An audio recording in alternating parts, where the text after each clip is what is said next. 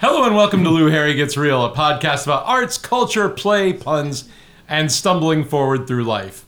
I'm Mookie Harris, your announcer and co-host for this evening, and I'm thrilled to welcome you to this episode of this experiment in conversation and music, recorded live from the Oxford room of the Aristocrat Pub. Woo! Yeah. Delicious. Our guests tonight are singer-songwriter bandleader Tim Brickley, science fiction writer Kat Falls, plus all the good folks who have filled the Oxford room tonight. And now, please welcome your host, a guy who has had over 40 books published, but never on first try, spelled the word Cincinnati correctly, Lou Harry. Hello. Hi, Lou. Hello, Mookie. Quick story. My brother George collected autographed baseball cards. This was back in the 1970s when collecting baseball cards wasn't quite the industry that it is today, with people selling autographs and all that. Opportunists doing it for money may have been there at the time, but players didn't seem to be aware of them, so they were generous if you could reach them. George was smart about such things. He'd track down the addresses of players and send them self-addressed stamped envelopes with polite letters asking for a signature on a card. I have no idea what the extensive collection that he amassed would be worth or is worth today. I'm not even sure if he cares, because he has 3 baseball-loving kids and he was in it for the love of the game, and I know they are too. I, on the other hand, had no interest whatsoever in baseball. While he chased down Gary Maddox and Barry Bonds, he was a Giants fan, and yes, I had to look those names up. I was reading science fiction. I was reading lots of science fiction. And inspired by George, I decided to write to science fiction writers. And of course, learning from him, I sent a self-addressed stamped envelope, an index card, and a polite personal letter to each telling what their stories meant to me and asking sometimes for some writing advice.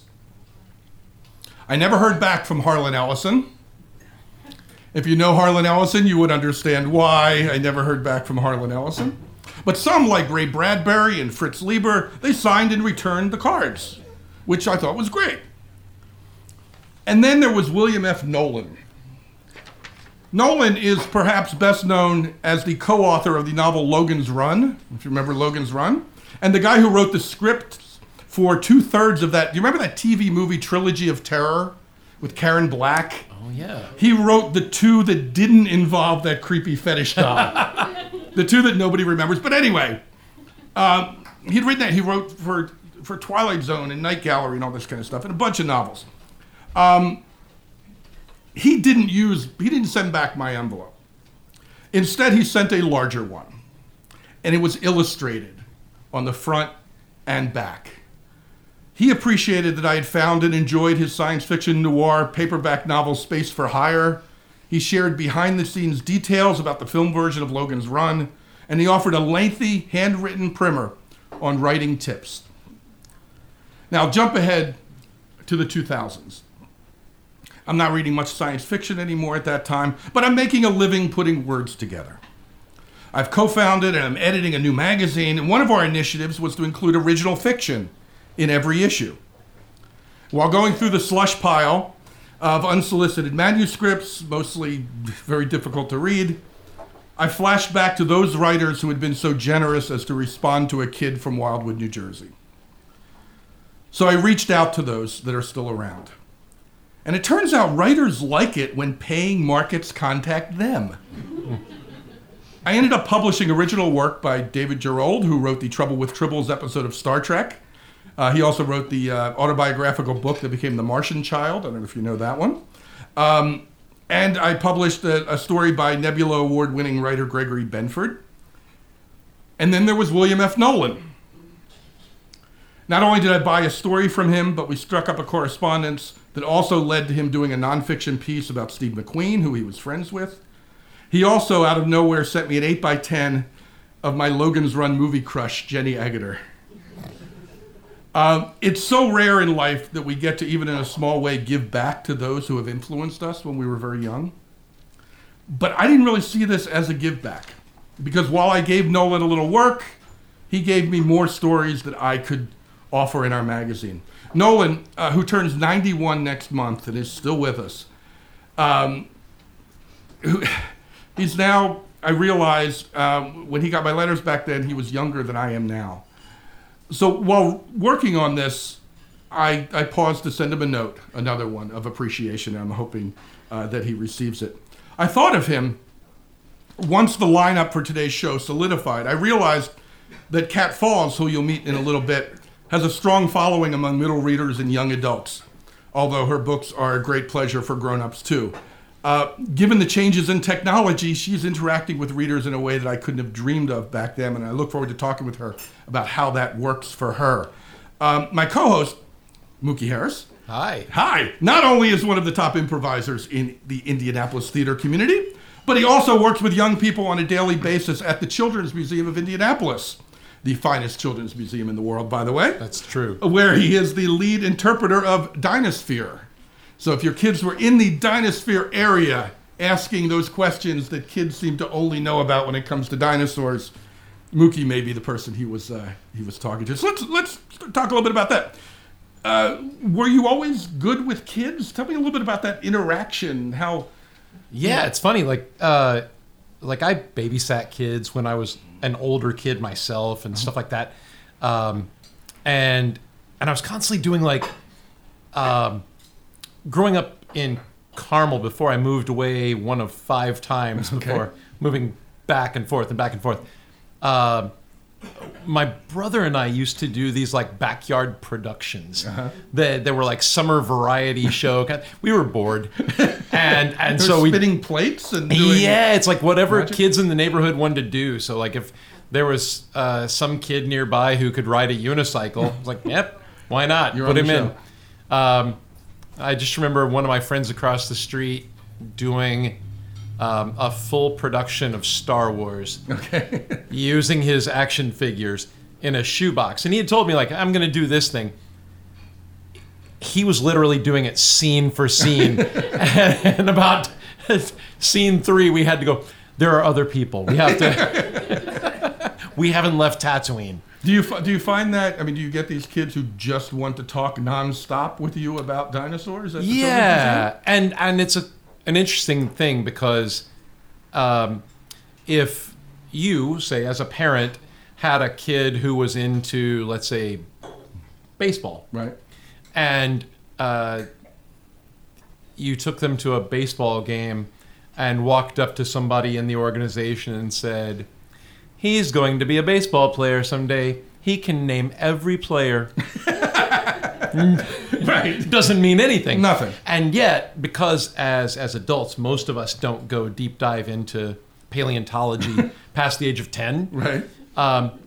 So the average parent assumes that their child knows every single thing about dinosaurs. Because the parent doesn't know anything. Correct. Right. Correct. And so every day I'm told she knows everything about dinosaurs. Now, do you throw quiz notes at Well, them? no, because that's the tough challenge for me is honor that passion and the knowledge that they bring in, and then somehow try to turn that to the biggest lesson I can ever teach them, which is there's always more to learn about dinosaurs. We will never know everything.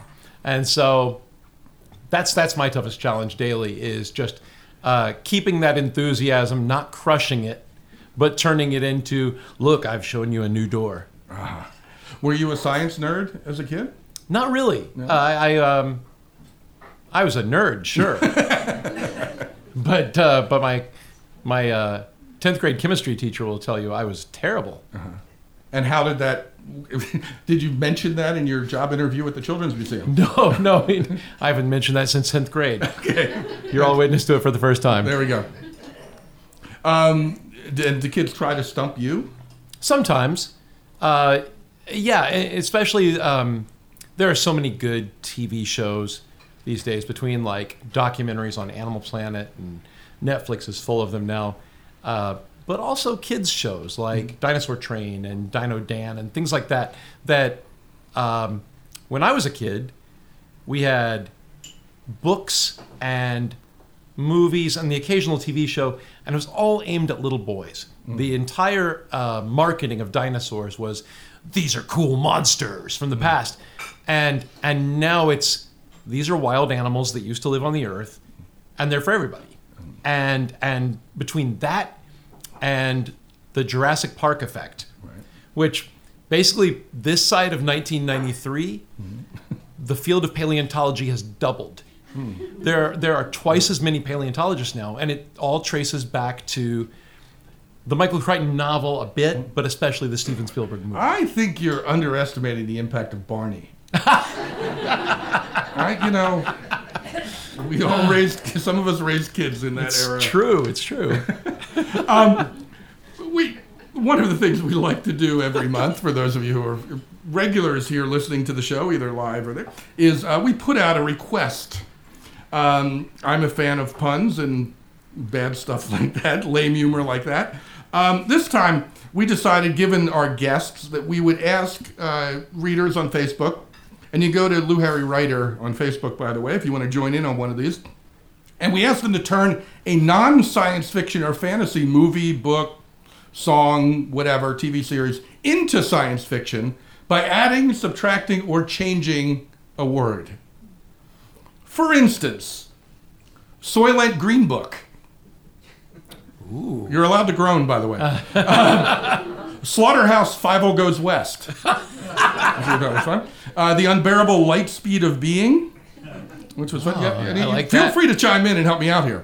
Sure, To Kill a Mockingjay. Oh, there we go. Very nice. A Star Trek is Born. Nice. Nice. Pride and Predators. Ooh, very good. Lorna Doone. D-U-N-A. Oh, that's nice. And also The Lovely Bones McCoy. Remember that novel? I went Nigerian with The Thing Falls Apart. Ooh. Are You There, God? It's Me, Margaret Atwood. I had Are You There, God? It's Me, Martian Chronicles. Oh, there you go. That's very nice. The Maltese Millennium Falcon would be a good one, I think. Ooh, good. Attack of the 50-Foot Little Women. The Omega Man Who Came to Dinner, which would be a good double feature with The Illustrated Man of La Mancha. Ooh. This is good. I had one that works both ways. Invisible Man. Oh, okay. All right. Kramer versus Klingon. Would you think for that? Nice. And C-3PO Oklahoma. You have to have a musical in there. Their eyes were watching Godzilla. That's very good. One of our readers who happens to be here tonight, Kevin Cole, chimed in honor of Cat Falls. It's a Wonderful Dark Life. Nice. Adapting her novel. You got to love that. There's also The Fault in Our Starship Troopers. Ooh. Which is always good. My wife offered Super 8 is Enough. Nice job, good. Cindy. Hey, she's here. Laugh louder than that, please. Come on. The Milky Way We Were. We could go on for days here. Ewok to Remember. I kind of like that one. Wow. Is the writer of that one here? The writer of that one is not here. Oh, that's too bad. I was about to give a hug. That is a shame. Crazy Rich Invasions. This also could tie into a Cat Falls book. Manimal House. Oh. Fraternity one. Uncle Buck Rogers. I like that comedy. Absolutely. We're not done yet. No. I don't want to be done. Oh, well, let's do Pink Floyd's The Wall-E. Fantastic. Isn't that good? Logan's Midnight Run had to be in there. Oh. The lost Jerry Lewis science fiction film, The Day the Clone Cried. That's an obscure one, but I was a going to really say good deep one. cut, but I love it. Yeah. Anything else? I'll go with The Grapes of the Wrath of Khan. Oh, very good, very good. Area 51 Ways to Leave Your Lover. How's that? Ooh. Our producer came up with Roswell That Ends Well. I kind of like that, too. Nice. For those who like Clockwork Orange, there's Must Love Droogs. Dead silence. We can't end on that one. The Smeagol versus Larry Flint. That's always good. One Day at a Time Machine. How about that? We need something strong to I end like with. that. My only last one is The Lion, the Witch, and the War of the Worlds. Well, that's very good. And we just lost Albert Finney, the actor, recently, so let's do yeah. R2-D2 for the road. Oh, There we go. yeah. And For that'll be Albert. it. Let's end on that one with Sounds good. fun session this time. That might not be the best lead-in, but we're going to welcome our main guest for this evening. What the heck? Let's welcome guest Cat Falls. Cat.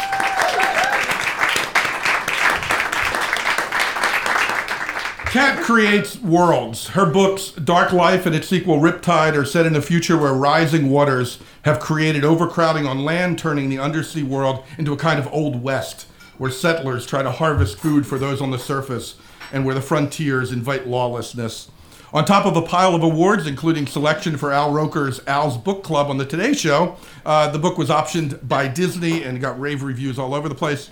Next, Kat created the world of Inhuman, set in a very different future, one in which its heroine has grown up on the other side of a wall that divides the U.S. after a mutating virus has led to a quarantine of pretty much everything east of the Mississippi. Yes, Hoosiers, we are on the bad side of that one. Rave reviews from Publishers Weekly and Kirkus followed, as did a sequel, Undaunted, which will be out in March. And this is kind of officially launching that book today. Let's talk a little bit about world building first. I'm curious, all of your books seem to be to exist beyond the page. There seems to be a lot more to these worlds than we're getting. You know how sometimes you read something and you feel like, well, everything's in here. Here it feels like there's a whole world and we're exploring a part of it. How much work goes into creating that world originally? Hi, Lou. Thank you for having me. I love hearing these old touchstones from my childhood. Like Logan's Run was very important to me. Absolutely. Night Watcher. Stalker. Can't even talk. Night Stalker? Yeah, Night Stalker. Night Stalker. World building. I do school visits, a lot of school visits, and the question I get is similar, not so articulate, and that's, how do you come up with this? And it's different ways, but I tend to be an integrationist, and it's similar to things you do when you hear kids talk, and I know everything about dinosaurs. For my first book, I do writing exercises, and at the time, I still have 3 children, but at the time, my oldest was 11, and he was obsessed with ocean, everything in the ocean, and could name every shark. And I was the parent that thought he knew everything about every shark and would talk about them at length at dinner. And one of my writing exercises I gave myself, because I'd set my timer for 10 minutes, because I had 3 kids and I couldn't do a lot of writing, but I figured I could keep my brain juicy until the day when I could write again. And I decided to take his 3 main interests and see if I could turn them into a story. And it was the ocean, and the second thing he was obsessed with was Westerns. And that's in part because I made him obsessed with Westerns. I read him Old Yeller, I showed him Stagecoach, and the last thing was the X-Men. So I thought, can I combine the ocean and pioneers and the X-Men into one story? And it's what writers always hope for. It just fell into my brain. And I thought, a Western under the ocean, set in the future, after global warming. And the lead will be just like the lead in Old Yeller. So It's like a 15-year-old, his name is Ty, and the one in Old Yeller is Trevor. And they'll be outlaws. And my dinger went, and I had to go make dinner, and it kept talking to me all night. And then I was creating the world, because that's where world building comes for me, is having fun, where I was like, okay, how do you do the black hats and the white hats? Oh, dive helmets. The bad guys have tinted dive helmets, and they're going to go around in a submarine shaped like a giant great white shark, because that would be cool. So what's very clear is I'm very in touch with my inner 10-year-old boy, because I go for the cool. And I had these 3 children that I could test ideas out on, and if I could get an awesome out of them, then I knew that was going in the book. And the way I choose what story to write is when it won't shut up, when the ideas keep coming and I have to write them down in the middle of the night because I can't sleep. And so I decided I was going to do that one as my first time writing a novel. I take it back. I had written a novel. I had tried years earlier, put it under the bed, never saw the light of day. But I decided to write a middle grade novel. And I could test it out on my kids. Let's exploring that, because a lot of people don't necessarily, including me, understand all the nuances of how the publishing world works. You're deciding to write a middle reader novel. What does that mean, and what restrictions does that put on you? I didn't know at the time. I just wanted to tell a good story. Now I am aware of the industry, but at the time I had no contact with the industry. I was reading middle grade adventure stories aloud to my kids every night. And when you read something aloud, you start to get a feel of how long chapters are, how long sentences are, and that helped me. So I thought, I can do this. And I have an MFA in screenwriting, and I teach screenwriting. And I realized middle grade novels are very much screenplays because they're so action-oriented and external, and there's a lot of white space on the page because middle grade readers do not want to see a big chunk of text. So I figured I could do this, and I jumped in, and it didn't come easy. I had to make mistakes, as you know. I made plenty of mistakes, but it found its way. I'm curious about the teaching piece of this. You're teaching screenwriting. How different is writing a script versus writing one of your novels in terms of preparation, in terms of, because your books feel very cinematic to me. I feel like, I'm projecting, but I feel like you're thinking about what this would look like if it were on TV or if Very it were much on screen. so. Are you? I still write. I was trained to write as a screenwriter, and I still write like a screenwriter. And I do passes. I don't try and get it right on the first time. And I have outlined. I know where I'm going, what my beats are. And I keep my language lean because I'm writing for a younger audience. Mm-hmm. And younger audiences today have so much entertainment to choose from. They can binge on Netflix. They've got stuff on their phones. They've just got so much more than we had, that if I'm going to even compete, I can't ask them to wade through a first chapter that's just exposition or boring. I have to start right away, and I don't get to slow down much. I noticed when I moved to YA for my next series, that was a little different, because then I could go a little more internal and chew it over. And I realized that wasn't my favorite thing to do. I managed to, but I like action. I like sci-fi. Mm-hmm. Where does that come from for you? Where does the science interest? My dad was a big sci-fi geek, and he was a professor of science. Would take me into Washington, D.C. for premieres, even though it was a school night, for Star Wars, and proceeded to talk throughout Star Wars about how you wouldn't see the laser beams in space because space is a vacuum, and to see it you would have to have particles. And Alien, when I was in 6th grade, not a good match, but actually then I proceeded to always think about what would Ripley do anytime I was in a situation. So I then carried that tradition on with my own children. Weeknights, if it's a premiere, I want to see Star Trek, the new one, and anything like that. We'll go at midnight on a school night. So it came from him, but I also have a degree from Rensselaer Polytechnic Institute, where I had to learn a lot of science just because I was a professor's kid, not because I wanted to be there. But the great thing that I'm grateful for is I'm never intimidated about reading about science, and that is where I get my ideas, is I am actually combing journals for new science and new stuff that catches my eye. Like the fact there's an ocean in space, a giant ocean, all by itself in space. Explain, please. I read that and I was like, oh, that's a book setting. I don't know what I'm doing with it, but that blows my mind. Yeah. Do you start at a cool idea and then figure out the science of it? Or do you go the other way? No, I have to find the trigger. And so I throw ideas into a folder. And when I sold Dark Life, and my agent that I got sold it in a 2-book deal, and he said, now that you're editing it with the editor, I want you to have your next idea, because if the first book comes out and you get bad reviews, I don't want you to be the writer who then can't write anymore, because she believes the bad reviews. I want you to already be working on something. And I said, I would never do that. I would totally do that. But he gave me this thing. He said, I want you to have a girl protagonist this time, and I want it to be YA so your readers can grow up with you. And again, I laughed at him. I said, I don't write like that, with that kind of specificity. And he said, it has to be near future science fiction again. So I went through my files looking for things that not only interested me intellectually, it couldn't just be science that was like cool, it had to get me viscerally right in the gut.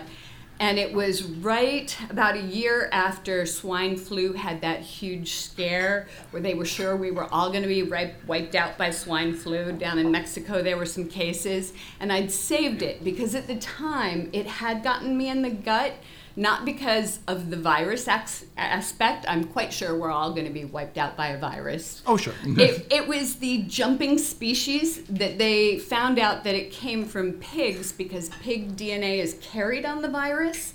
And I thought that was really weird that pig DNA is carried on the virus. That's how they know bird flu comes from birds.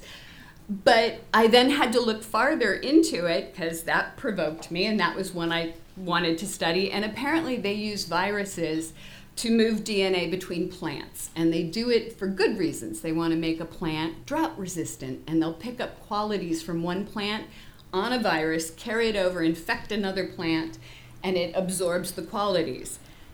You can do that in the US. You cannot do that with animals. Even though the science exists, they could. The US has rules about it. I just figured some scientist somewhere is not going to follow the rules. And that's when I thought, I don't want animal DNA dumped in me with a virus. And that's where my book, Inhuman, I called my agent and I said, what about a virus that dumps animal DNA in you and you start to change and you get some animal characteristics, but you never go all the way animal because you're still mostly human? Would that be cool? And there's this long silence. And he's like, yes, Kat, that would be cool. And he had little kids, and he called them over right then because it was nighttime. And he said, what kind of animal would you want to be if you had to be part animal? And I was like, oh, well, if he's going to ask his kids that, that's what I need. Now, part of this novel, I have to bring this up because I'm sure it predates current events. Your novel, Inhuman, involves the building of a giant wall. Let's talk about that a little bit. When I wrote it, there was no talk of a wall in the world. And I don't ever... My wall is a quarantine line, and it runs down the bank of the Mississippi River, splitting the infected side from the healthy side. The east is the infected side, with manimals running around who have a disease that progresses through their body, changes their body, like syphilis. I don't tell that to my young readers. So it's got a really long infection, but then it moves like rabies into your brain, turning you feral, and then you want to bite and infect someone else. And then all the germaphobes that are healthy live in the West.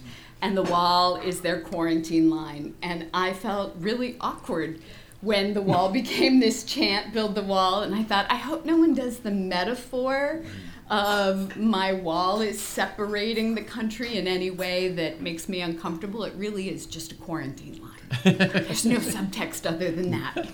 We were talking earlier about my connection with writers at the time, and I know that you have more, back, 20, 30 years ago, if you wanted to hear what somebody thought of one of your books, there might be a handful of reviews. You might get a letter from some kid who liked your stuff, but in general, you didn't hear what thousands of people thought. Through Goodreads and other sources now, that stuff is out there. How do you use that, ignore that, protect yourself from it, learn from it? What's your thinking, and has that changed since the first book? It has tremendously. It has been a learning curve, partly because middle graders, my first series was for middle graders, don't write on Goodreads.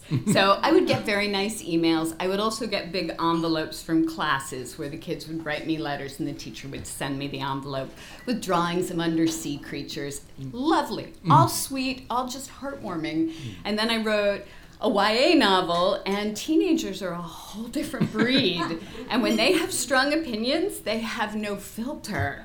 And so I made the mistake of going on Goodreads and starting to read some of them. And so many of them were lovely reviews, but they also have strong opinions of where they wanted characters to go within the series. And that was difficult because sometimes it was really good ideas. And I was like, oh, I should change what I was going to do based on these ideas.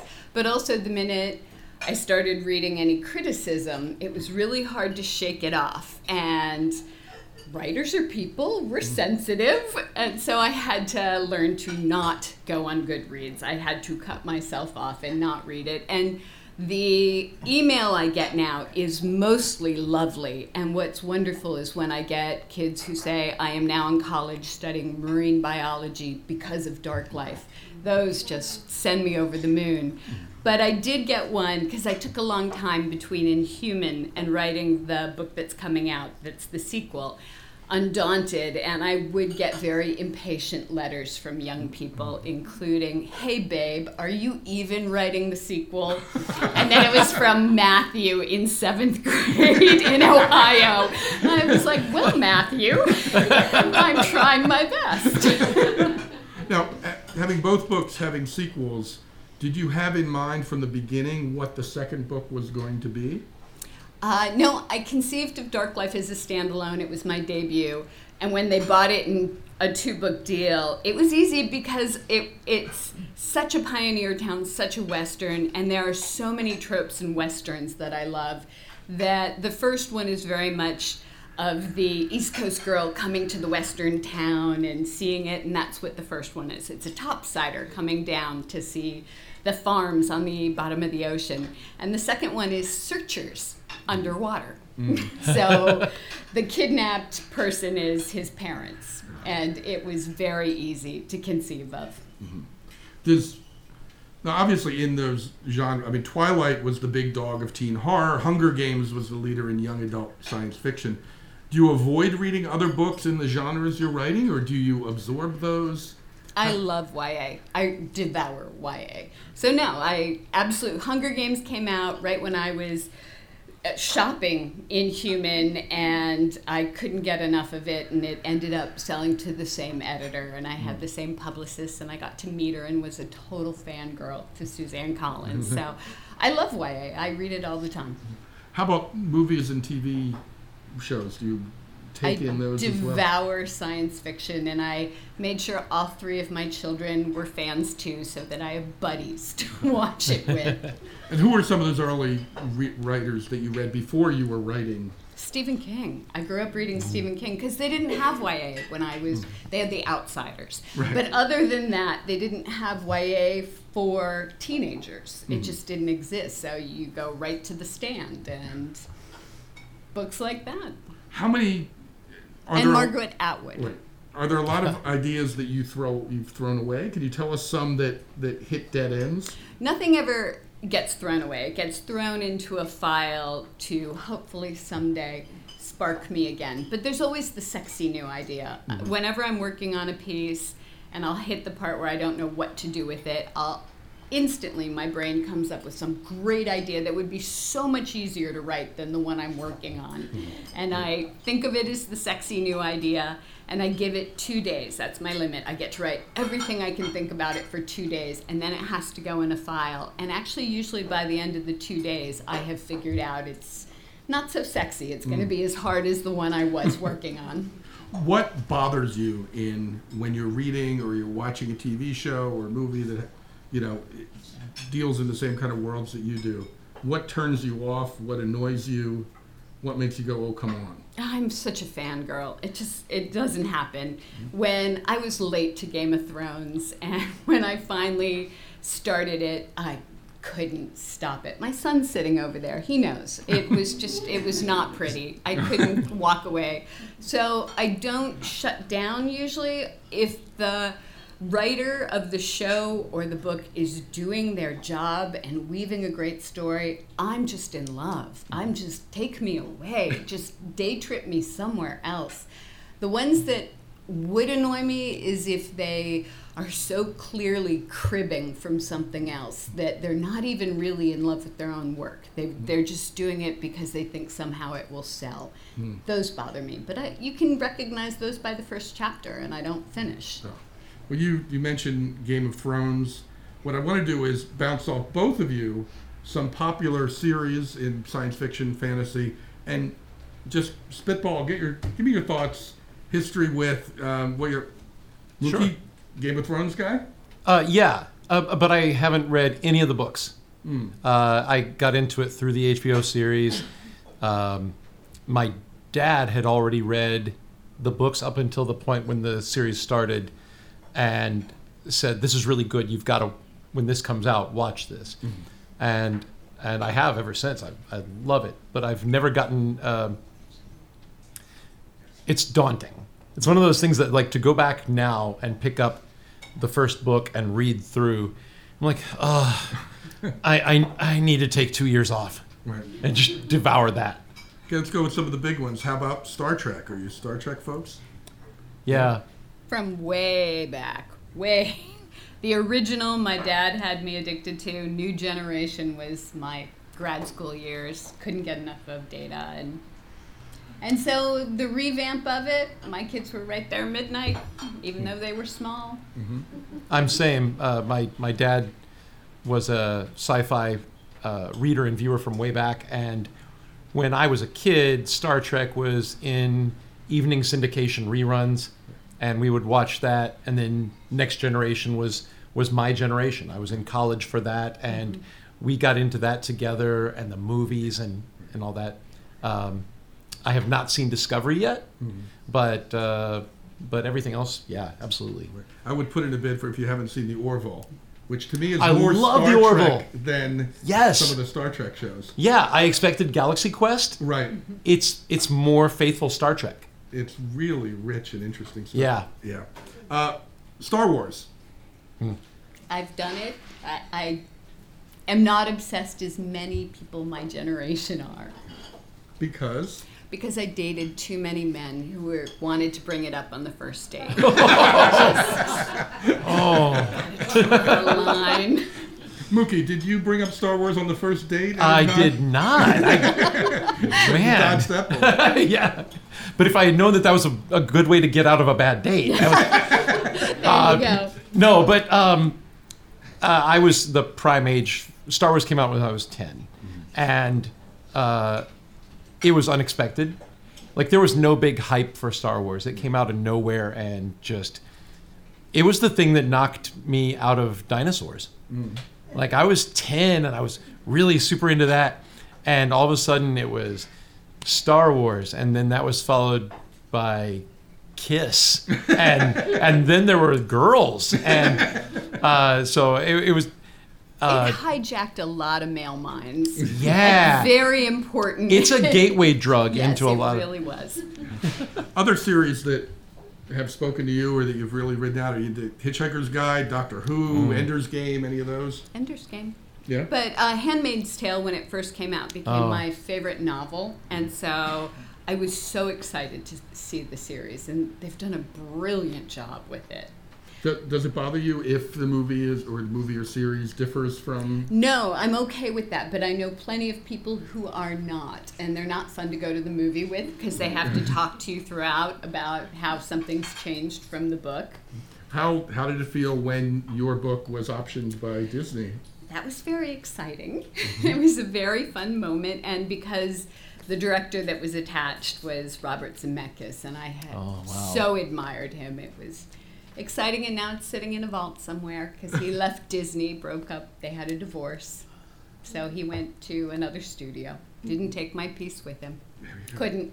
That is a common story in Hollywood. It a is. lot of people who sort of don't know about that world. Oh, your book got optioned. Great. When's the movie coming out? Yeah, exactly. And they don't realize that it can take decades, or it can sit in a vault, or it can happen quickly. Yeah, and we get excited about, ooh, so-and-so's attached to it.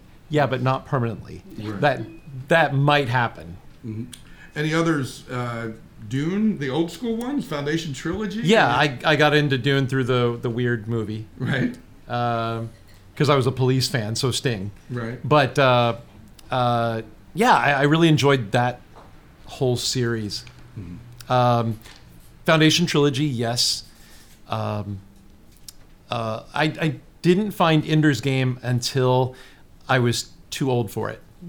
That's a great book when you're a young kid, I think. It is a great gateway drug to hand to a 12-year-old boy. Right when they're hitting, because there's such a desert for 12-year-old boys. It's part of why I aimed Dark Life at middle school boys, because there's great books, and then suddenly it all falls away, and they either can do sports books, but if they're not into that, my son was starting to read adult science fiction, which can be problematic. Sure, with absolutely. So Ender's Game was perfect. Yeah, I never really thought about that, but it's true. From my perspective, there were all these kids' books, and then they just kind of stopped. And then I picked up Stephen King, which wasn't aimed at me, but it was intriguing. Accessible. Yeah, and then eventually became an adult reading adult fiction. But there was that huge gap in there where there wasn't anything really aimed at me. Less so now. Now it's getting filled in. Yeah, Neil Shusterman, fabulous, brilliant writer. I remember hitting that. I mean, I was reading a lot of stuff, but I went from like zero to Stephen King. Yes. You know what I mean? There was like, I wasn't reading exist. The Wanderers. There was nothing in there. So I was reading stuff like Robert Silverberg and Harlan Ellison and people like that, who some of it was way out there. But I learned a lot through those. Yeah. Big picture stuff. What's the value, besides going on a rip-roaring adventure, what do you think the value is of reading science fiction and fantasy for adults or kids? Well, science fiction and fantasy is never just about the monster or the technology. It's always about, metaphorically, something going on in our world. Otherwise, it's just spectacle and will never hold the hearts of the readers or the viewers. It has to have some resonance in our life, even if it's unintentional, like a wall. But usually the writer you trust is working with a metaphor, and I don't want to be hit over the head with it. I want to be led to it emotionally, whatever the point he's making that is relevant. And if you're writing in YA or middle grade, it should be relevant to what's going on in kids' life. It should help them be able to chew over something that they are dealing with. Even if it doesn't involve robots in real life, but on an emotional level, they recognize it. It's like any great fiction, actually. It doesn't have to be sci-fi. With Inhuman, how do you sort of navigate the waters? There's romantic interest in this. There are two boys who pick your team. Which one? Are readers pretty evenly divided about who they want? They are. Her to They connect are, with? and which surprised me because I thought it was obvious which one was the one. But you know what? I was actually, when I was conceiving it, I was less interested in the romantic aspect than they were the parts of the personality she needed to absorb. It was very much about a girl learning who grew up in a very germophobic, overprotected society and going to the wild side where there are animal people and learning how to tap into that for herself. Because women are brought up to be nice. Girls are brought up to be polite and not question authority and not say no in no uncertain terms. And I wanted girls to embrace the fierceness. And the two boys on the journey, one is a rule follower and one is a rule breaker. And both those positions have validity. Both of them have a time and place when you need to pull that out, where you say, no, these rules are wrong. I am not going to follow these rules. So they were kind of the angel devil sitting on her shoulders through her journey. And We're kind of switching roles sometimes, too. As well, Angel and what I have by the end is the two boys rub off on each other and form a friendship. They're not romantic rivals all the way through, and they grow also, so that all three hopefully become more integrated personalities by the end of the book, which no teenager would want to hear me say. It just ends with rip-roaring romance. Well, we're going to talk more with Mookie and with Kat, and we're going to take your questions. So during our break, write down questions on those sheets of paper in front of you that you may have. We're going to segue over now to our third guest. I want to introduce Tim Brickley. If you are in Indiana, you no doubt have heard about Tim Brickley, whether in one of his rock shows with his band The Bleeding Hearts, with his big band at charity and big events around town, or as part of many theater projects, including Pure Prine, at the Phoenix Theater. He was on the soundtrack of the movie Going All the Way. He does whole shows highlighting the Great American Songbook Part 2 with great tunes from 1965 on. We're going to talk about a lot of that after the break, but for now, give a listen to our musical guest and welcome Tim Brickley. Hi, folks. This song was written for a friend of mine named Bob Bullock, who was a songwriter, a great guitar player, And he loved the Beatles even more than I did, which is hard to do. It's called Tell John and George. We were raised in the church of Beatles, saved by rock and roll. By the time I finally met you were 24 years old, and your band was called The Shouts. Ours was so lame, let's leave it out. Your right hand rhythm strumming was straighter than John Wayne. Angel drunk high tenor, roaring in the April rain back in '87. It's hard to believe, but this place was heaven. Your eyes are full of empathy, heart full of fat guy pain. Songs all truth and beauty, melody pure and plain, just like you. Now what are we to do? Breaks your heart open wide.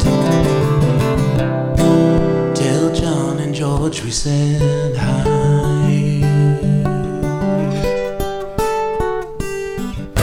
Before this place was Pottersville, it was a rock in Bedford Falls. Only laughter ringing out in these streets. Did we smell the coming fall in that sweet August rain? This won't be coming around again. Well, it's 2 a.m. at the patio, and I sure ain't driving home. Quest got low and kicking your bob on this now, rock and bone louder than hell. Here's buzzing the next day. Man, you girls still look good. How we love our neighborhood breaks your heart open wide. Tell John and George we said hi, hi, hi, hi, hi.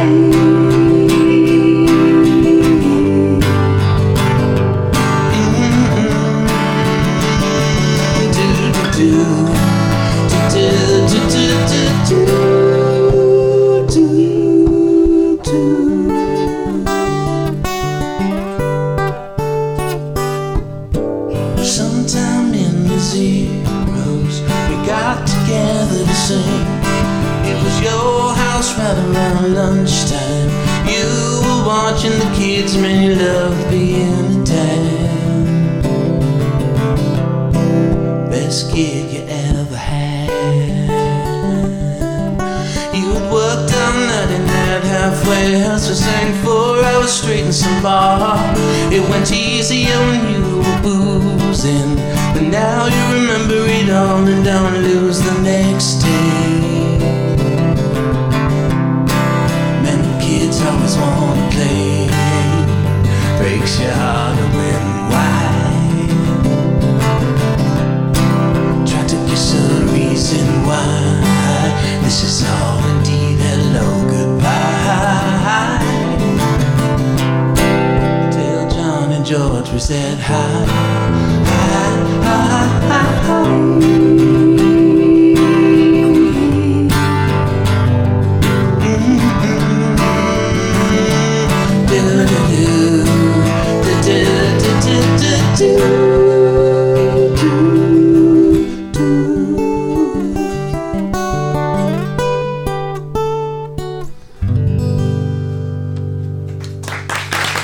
Tim Brickley. We're going to take a brief intermission, write up your questions, bring those up, and we'll be back in just a few moments. Welcome back to Act 2 of Lou Harry Gets Real. Once again, I want to thank our sponsors. Not once again, this is the first time I did it today, and I should have done it earlier. And that's okay, because I'll thank them twice right now. Thank you to the Aristocrat and its lovely Oxford Room, named after the birthplace of its owner. The Oxford Room is perfect for so many types of gatherings, the same excellent service as the restaurant. Formerly 3 studio apartments, The renovated area opened in 2014, now features rich wood paneling, leaded and stained glass windows and fixtures, as well as artwork and collectibles expertly curated by Mr. Rick Rising Moore. If you were here, you'd see that. So hopefully you can come out and check us out. But if not, come out for any kind of occasion here. Have dinner at the Aristocrat. Owner and publican since 1969, Mr. Rick Rising Moore runs the place. It seats up to about 60 people, equipped with audio-visual equipment, full bar, private bathroom, separate entrance. Have an event here at the Oxford Room at the Aristocrat, and we really appreciate them making a home for this podcast. Thank you so much. Especially on a night like tonight. Like, it's super cozy in here, and it's cold outside. Yes. So it's you have a drink, you warm up. Yeah, It feels absolutely. Good here. We're among friends. This is a beautiful thing. Welcome back to our audience for part 2. And welcome back to Tim Brickley. I want to talk about this. You obviously that song is influenced by your passion for the Beatles. It was. Tell me about teen Tim Brickley and his music. Teen? Yeah, teen Tim. Take us back. What were your influences? We talked with our other guests about their literary influences. Tell us about your music. Well, I grew up in San Francisco, and I didn't move to Indiana until I was just about to be a teenager. And I had an older brother who loved jazz, so when I was a kid, there was jazz playing in my room. And my sister, a couple years older than him, really loved the Beatles, so there was that. And then, so I think by the teenager, I was really bit by the Beatles bug and by rock and roll and great songwriters like James Taylor. I think one of the first songbooks I got to learn how to fingerpick was a James Taylor book. So, yeah, I just was really interested in songwriting and breaking apart songs and learning how to do it from being that age. What makes a well-written song for you? I mean, when do you... what jumps out at you as, wow, that really worked? Is it just I visceral guess and then it's, trying to since I've made my living really singing, being a saloon singer, like Frank Sinatra would say, it took me a while to learn how to sing, because it didn't come naturally, and I always thought, I can't do it. And then I heard Nat King Cole, and I went, I'll never be able to do it. But then I did some research pre-internet. I went to the IU library and researched Nat King Cole as deep as I could, and I found an article from Life magazine in the early 50s where he said he used to hate his singing voice, and it was just took time. And he said, you never really know how to sing a song till you've sung it 100 times. And I thought, I'll never be able to do that. And kids, let me tell you, it goes quick. Yeah, you can do it. Yeah, it'll happen. For most of us, that's pretty much happy birthday to you, and that's it. Yeah, so I think a song, they with repeated, if it can still grow with you, if you can still enjoy it after 100 times, that's a good song. Well, people have said that about, but going back to the Beatles, about how the Beatles wouldn't be the Beatles if they didn't play some of their early stuff hundreds of times in bars before, becoming famous. People treat almost every artist as a sudden success that they came out of nowhere. Yeah, no, they put the work in. Yeah. One of your shows that you do often, The List, deals with what you call Great American Songbook Part 2. So many times and here in Central Indiana, we have the Great American Songbook Archives, and there's a lot of talk about, those great songs from the 30s, 40s, into 50s. Do you think rock and roll songs and more pop songs since then get the short shrift a little bit? Well, not the short shrift. It's just time passing. It's just, for many years I made my living as a lounge singer singing standards, as jazz singer, and after I fell in love with Nat King Cole. In fact, Lou Harry trivia. First time I remember Lou's name was in a restaurant review for a restaurant that I was the music director of, called Rick's Cafe Boatyard, a little place on the west side. I was responsible for booking all the jazz music. And no, it's good. No, it's the owner made sure the music was piped through the whole restaurant, including in the restrooms. And Lou mentioned something like, It was great, but I don't know if I really need to hear the band doing Steely Dan in the restroom so loud. And Yeah, I always went for the important things. But but it was food reviews. He complimented the music, but the music was too loud in the bathroom, and he thought it was kind of odd to be doing. To think, how am I supposed to read if you're blasting music? But I've saved all my Lou Harry reviews. I have quite an archive, and so that was the first one, I think. There we go. But that was So I was singing standards, and then. Time passes, and the great work of Paul Simon and Lennon and McCartney and helped put together James Taylor. Pure It's all now 50 years old, so that's like that's an old chestnut. That's you helped put together the show that Brian Fonseca directed, Pure Prime. Yeah, correct. Which that was dealing with the music of John Prine.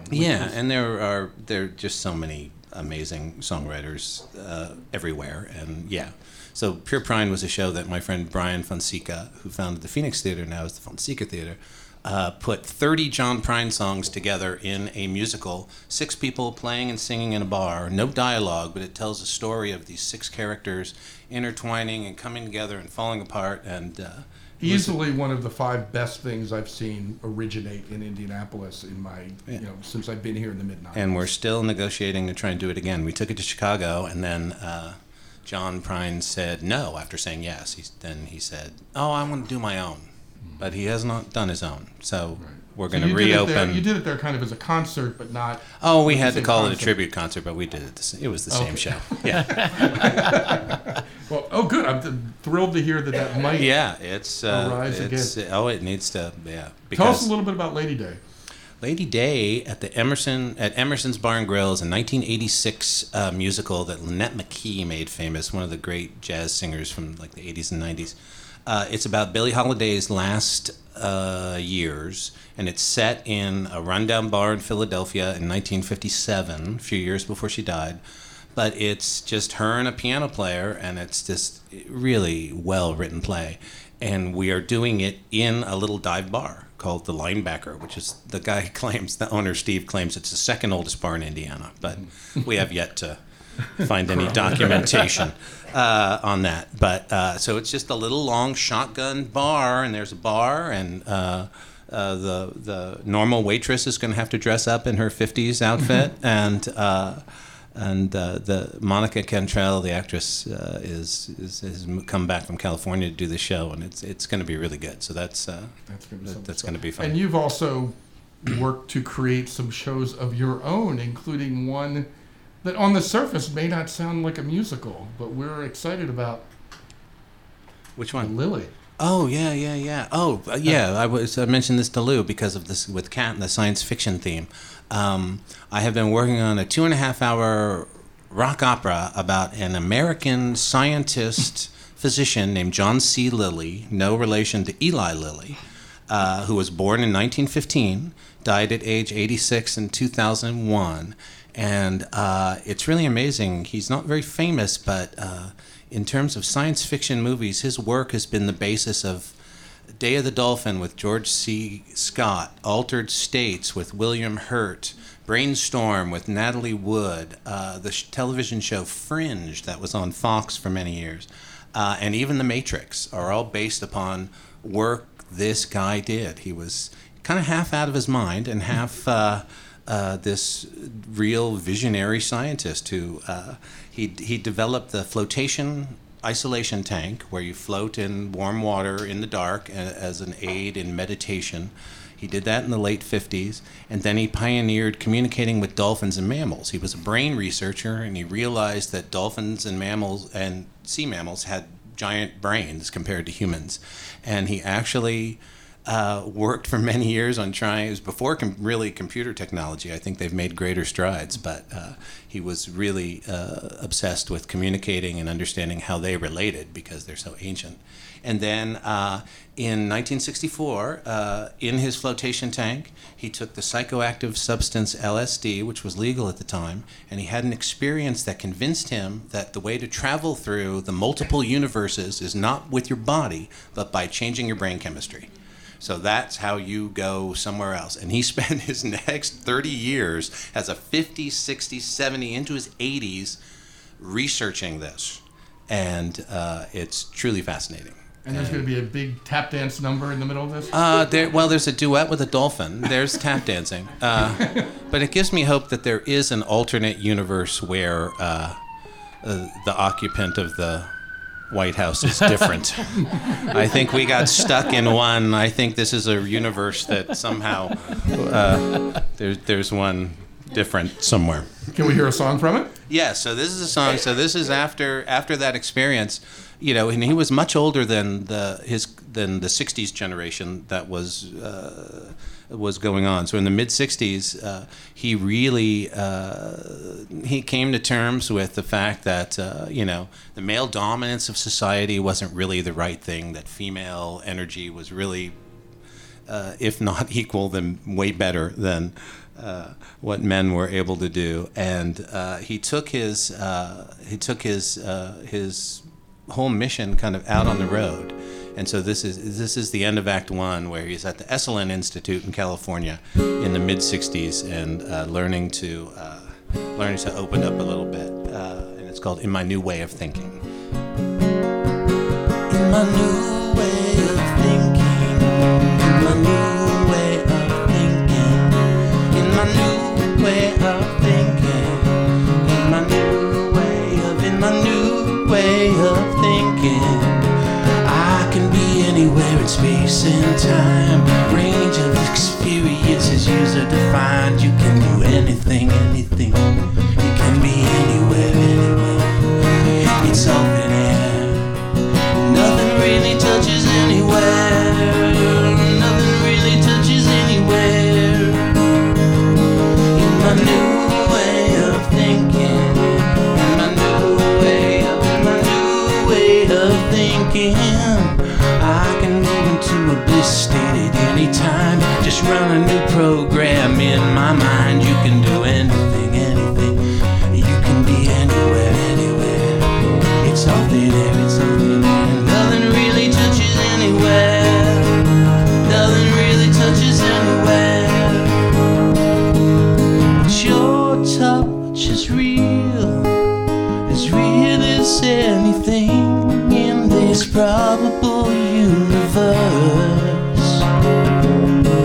I will to feel the stainless steel robot I've become will melt in the softness of your eyes, the music of your sighs, the magic of your touch reveals the ultimate. In my new way of thinking, in my new way of thinking, in my new way of thinking, in my new way of. If all can be destroyed in a cosmic supernova, how real can any of this be?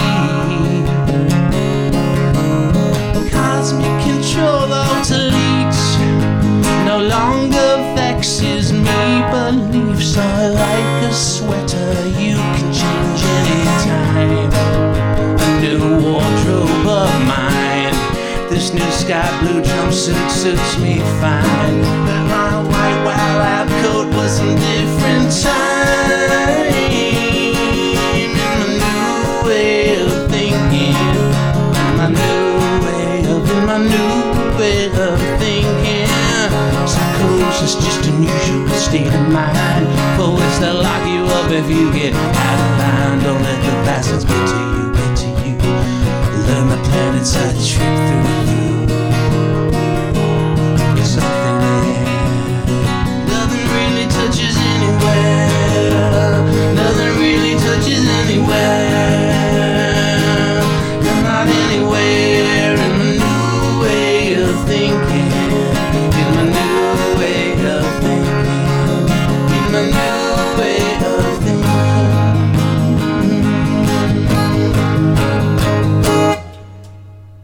And at this point, the telephone rings, and he picks it up, and there's this loud metallic chatter.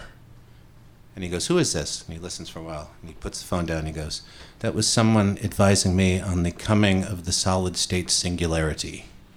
And that's the end of Act One. Tim Brickley. We have questions that our audience members here at the Aristocrat offered up. Wanted to ask some of our panelists. Anyone chime in on these? What are your thoughts about shows like Black Mirror and Stranger Things that introduce a new generation to science fiction? I love them. And I also teach college at Northwestern, and it's amazing how college students are addicted to them, but also want to talk about the ideas going on in Black Mirror in particular. Advice for someone who wants to write but can't put in the work. How do you make writing a habit? Well, you have to start as a daydreamer, which teachers never like it when I say that at school visits, and find out how you tell yourself stories, whoever wrote this down. If it is not by sitting in a chair, if that's not where you tell yourself stories, then figure out what it is. If it's taking a walk, if it's doing the dishes, when does your brain go into story mode? And then find the way you best can capture it on paper. It shouldn't feel like work. It should actually feel like you're disappearing into the world and the story starts telling you. Now, I'm not going to say it's not that it's easy. It's not. Being able to get in the groove of story mode is what writers spend their careers figuring out and trying to do. So think about, here's the example, think about the last time you wrote something you loved that came out effortlessly, and figure out where you were when it happened, what time of day, was there anything going on, was it white noise in a cafe, was it in your room by yourself? And then start building rituals that can get you into that mindset, because writers are nothing but they love their rituals. I think, too, people sometimes, when you're thinking about writing rather than writing, what you experience as a reader is a finished product. You see the end result.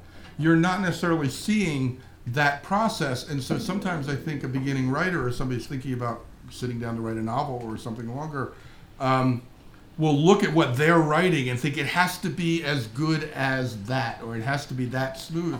And they forget that the writer, they don't know that the writer actually explored lots of different paths and then went through. I think of it as like carving a tunnel through a mountain.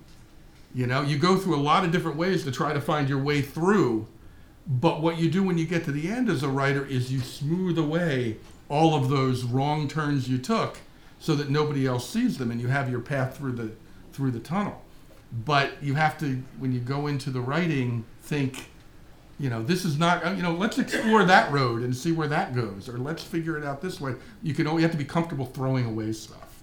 I'm going to throw out... Oh, you go ahead. No, I was just going to say I was a frustrated artist as a kid, and I used to pick up all those, like, how to draw this or that books that would show you, start with these bubbles, and then add these bubbles, and then add these sketches, and eventually, like, 23 steps later, you'll have this. And I was like, but I just want that. Right. And I would just kind of like go, okay, well, can I just draw? And then I'd end up tracing it. Right. And that didn't teach me a thing. Right. I think there are writers who kind of trace it. I just wanted to say, my first drafts are the ugliest first drafts. And they look like something a third grader would write. I am simply writing very ugly, simple sentences, and I don't want to spend any time trying to polish anything because I'm going to rip out the whole chapter, perhaps. So I'm just trying to get through my hideous vomit first draft because I can polish anything, but getting that first thing down. So never be self-conscious about first drafts. The sculptor has to start by dumping all the clay in the middle of the room. Yeah. Tim, as a songwriter, does that apply? Can I ask a question first? Kat, do you write longhand or do you type?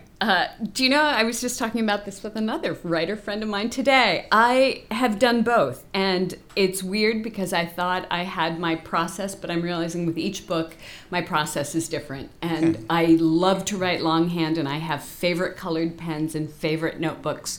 And I wrote a huge chunk of Undaunted longhand, and then the second book it just wasn't working for me, so I did it.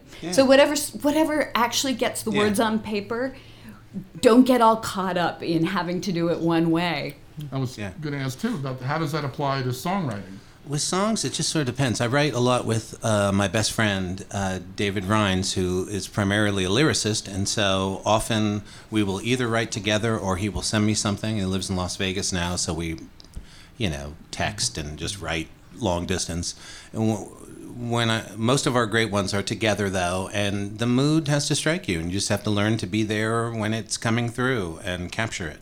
So, I have hundreds of old cassettes, and now it's just all in the phone, and you have to, same sort of thing. It's like, just let it all out, and it could be 20 minutes, and then it's the feeling or whatever you're coming from. That song I played about my friend Bob, that was, it was like a month after his funeral. I saw something in my phone. I went, man, what's that? It's 15 minutes long. And it was me just letting the thoughts out and just playing randomly, and then that gets edited down. So. Someone asked, the YA audience of today is growing up in a digital and social media-centric era.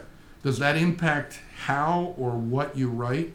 Or are you thinking about, what the future of writing is? It impacts how YA writers tell a story, because cell phones are the death of adventure. So if a kid has a cell phone and he's being stalked by a tiger man, he can just call for help.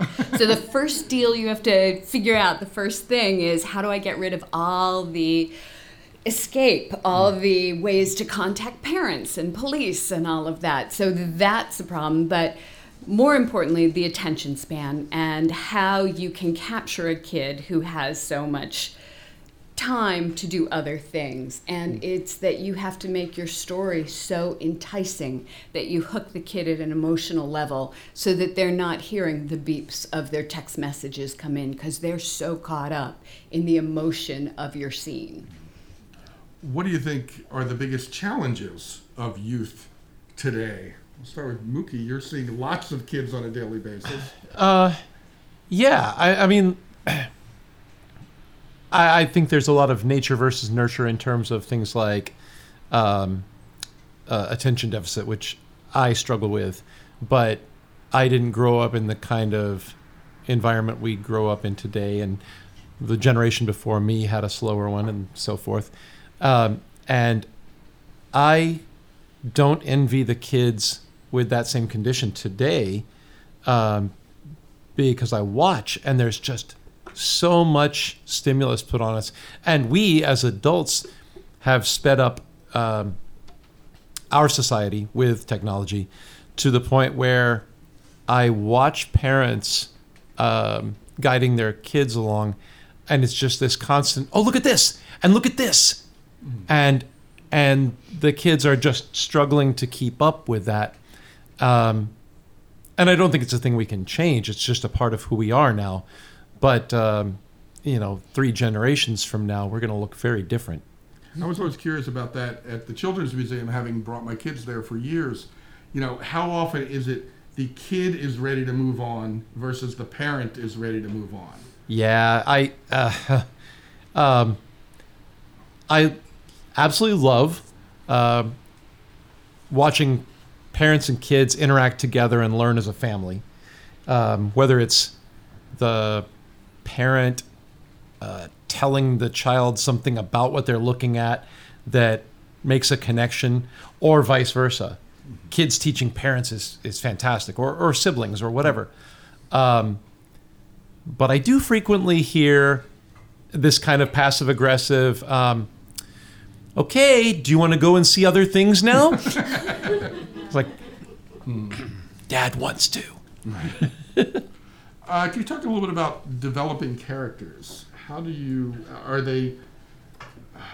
sort of space what you're revealing about characters and how we're learning about them? How much do you have to give us early on so that we get a handle of who the These players are are? Very sophisticated questions. We have a sophisticated audience. Nice job, you guys. It's a dilemma that writers have of what comes first, the character or the story concept. And to me, it doesn't matter, because they are yin yang. So I'm a writer who thinks of story concepts first. So I have a story where I have drooling animal people that have infectious saliva and they live in their own side of the world. What is the character type that would be most uncomfortable in it? So that is how I'm always thinking of it. I knew she was going to be a 16-year-old girl, but to get her personality, I had to figure the personality that would be the most uncomfortable surrounded by infectious animal people, manimals. And so she's a germaphobe. But had I come up with a character first, like a lot of authors do, they have some character talking to them. The next step is, what situation can I put that character in that will make that character the most uncomfortable? Because we reveal ourselves in moments of high stress. And that is what the author is always looking. How can I be really rough on my character?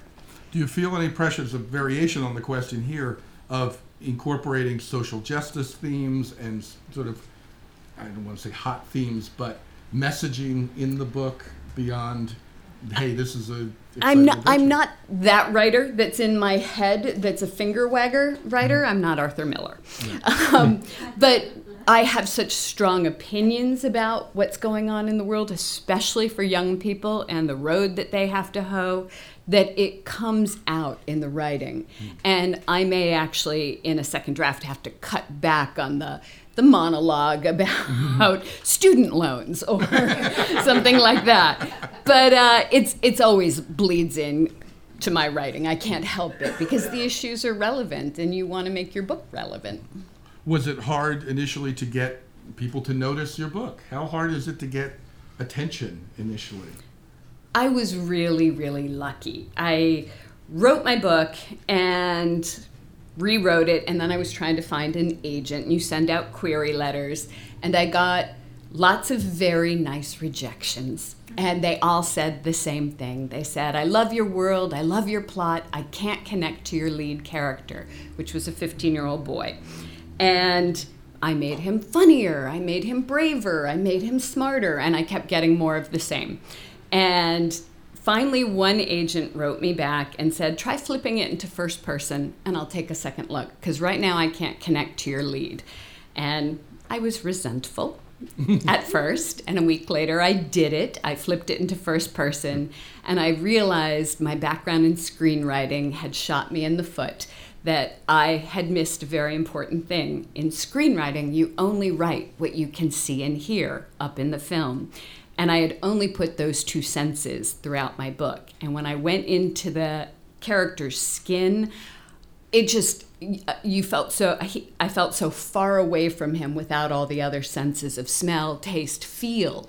And I just simply added a few more senses to every single scene, and I changed it to first person, and I sent the manuscript out to 4 agents who had requested it, and all 4 offered representation. So that one changed, except for the guy who said he'd take another look. He never read it again. And then from there, I got very lucky because Scholastic bought it in a 2-book deal. And the lovely thing was Scholastic goes into schools with the Scholastic newsletters. And so it just was great. They took care of it. I just showed up places.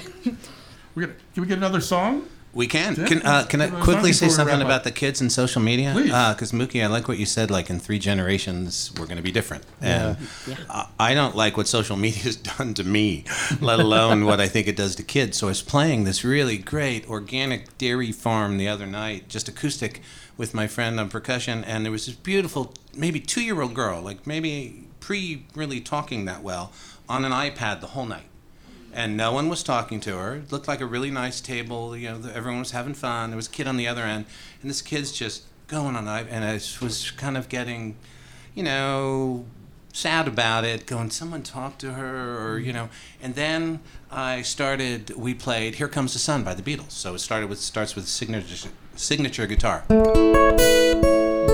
And she looked up and looked right at me and went, "Beatles."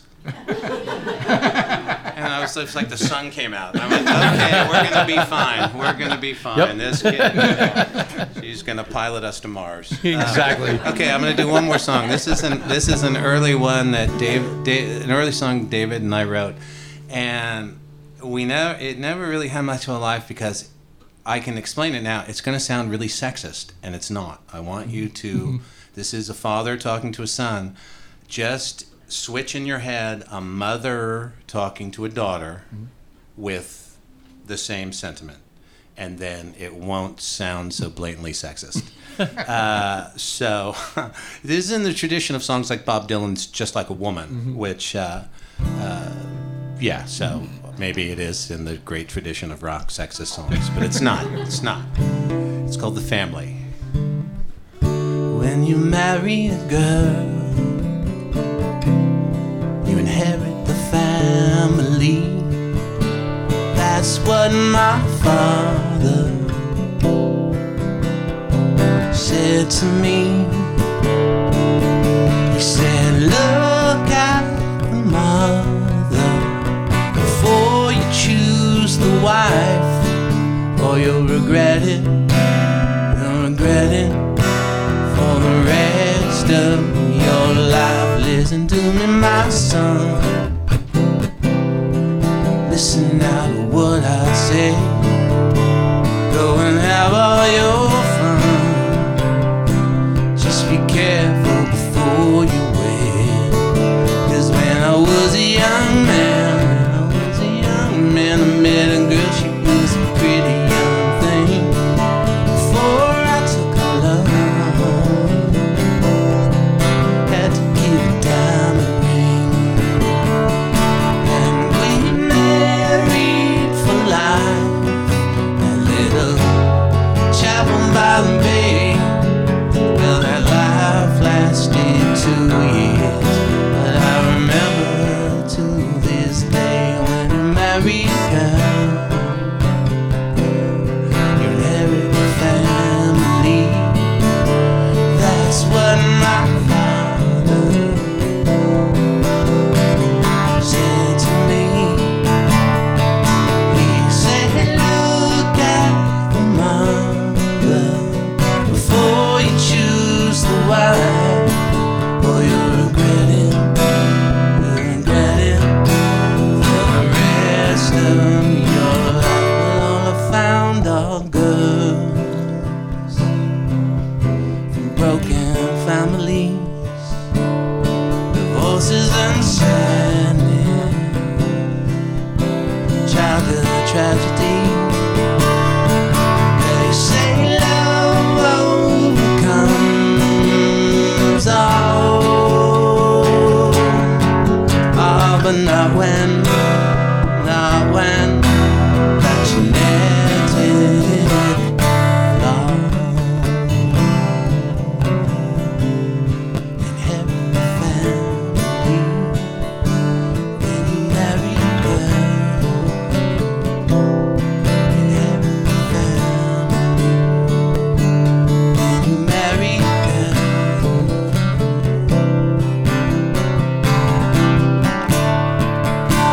When you marry a girl.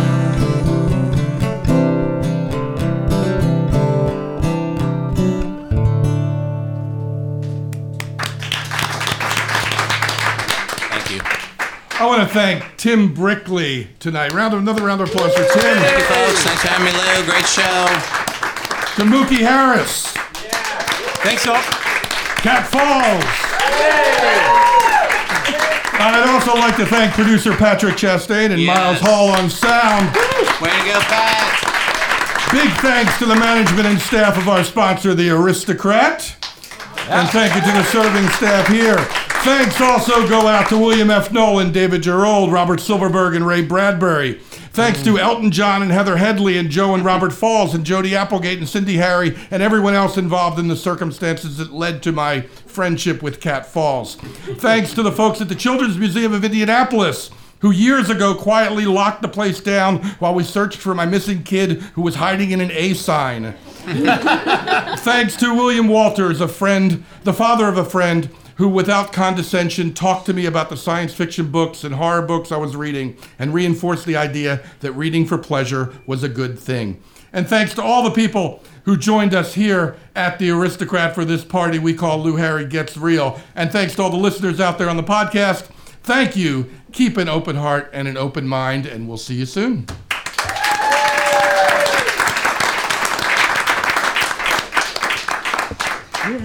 That was great. No, very fun.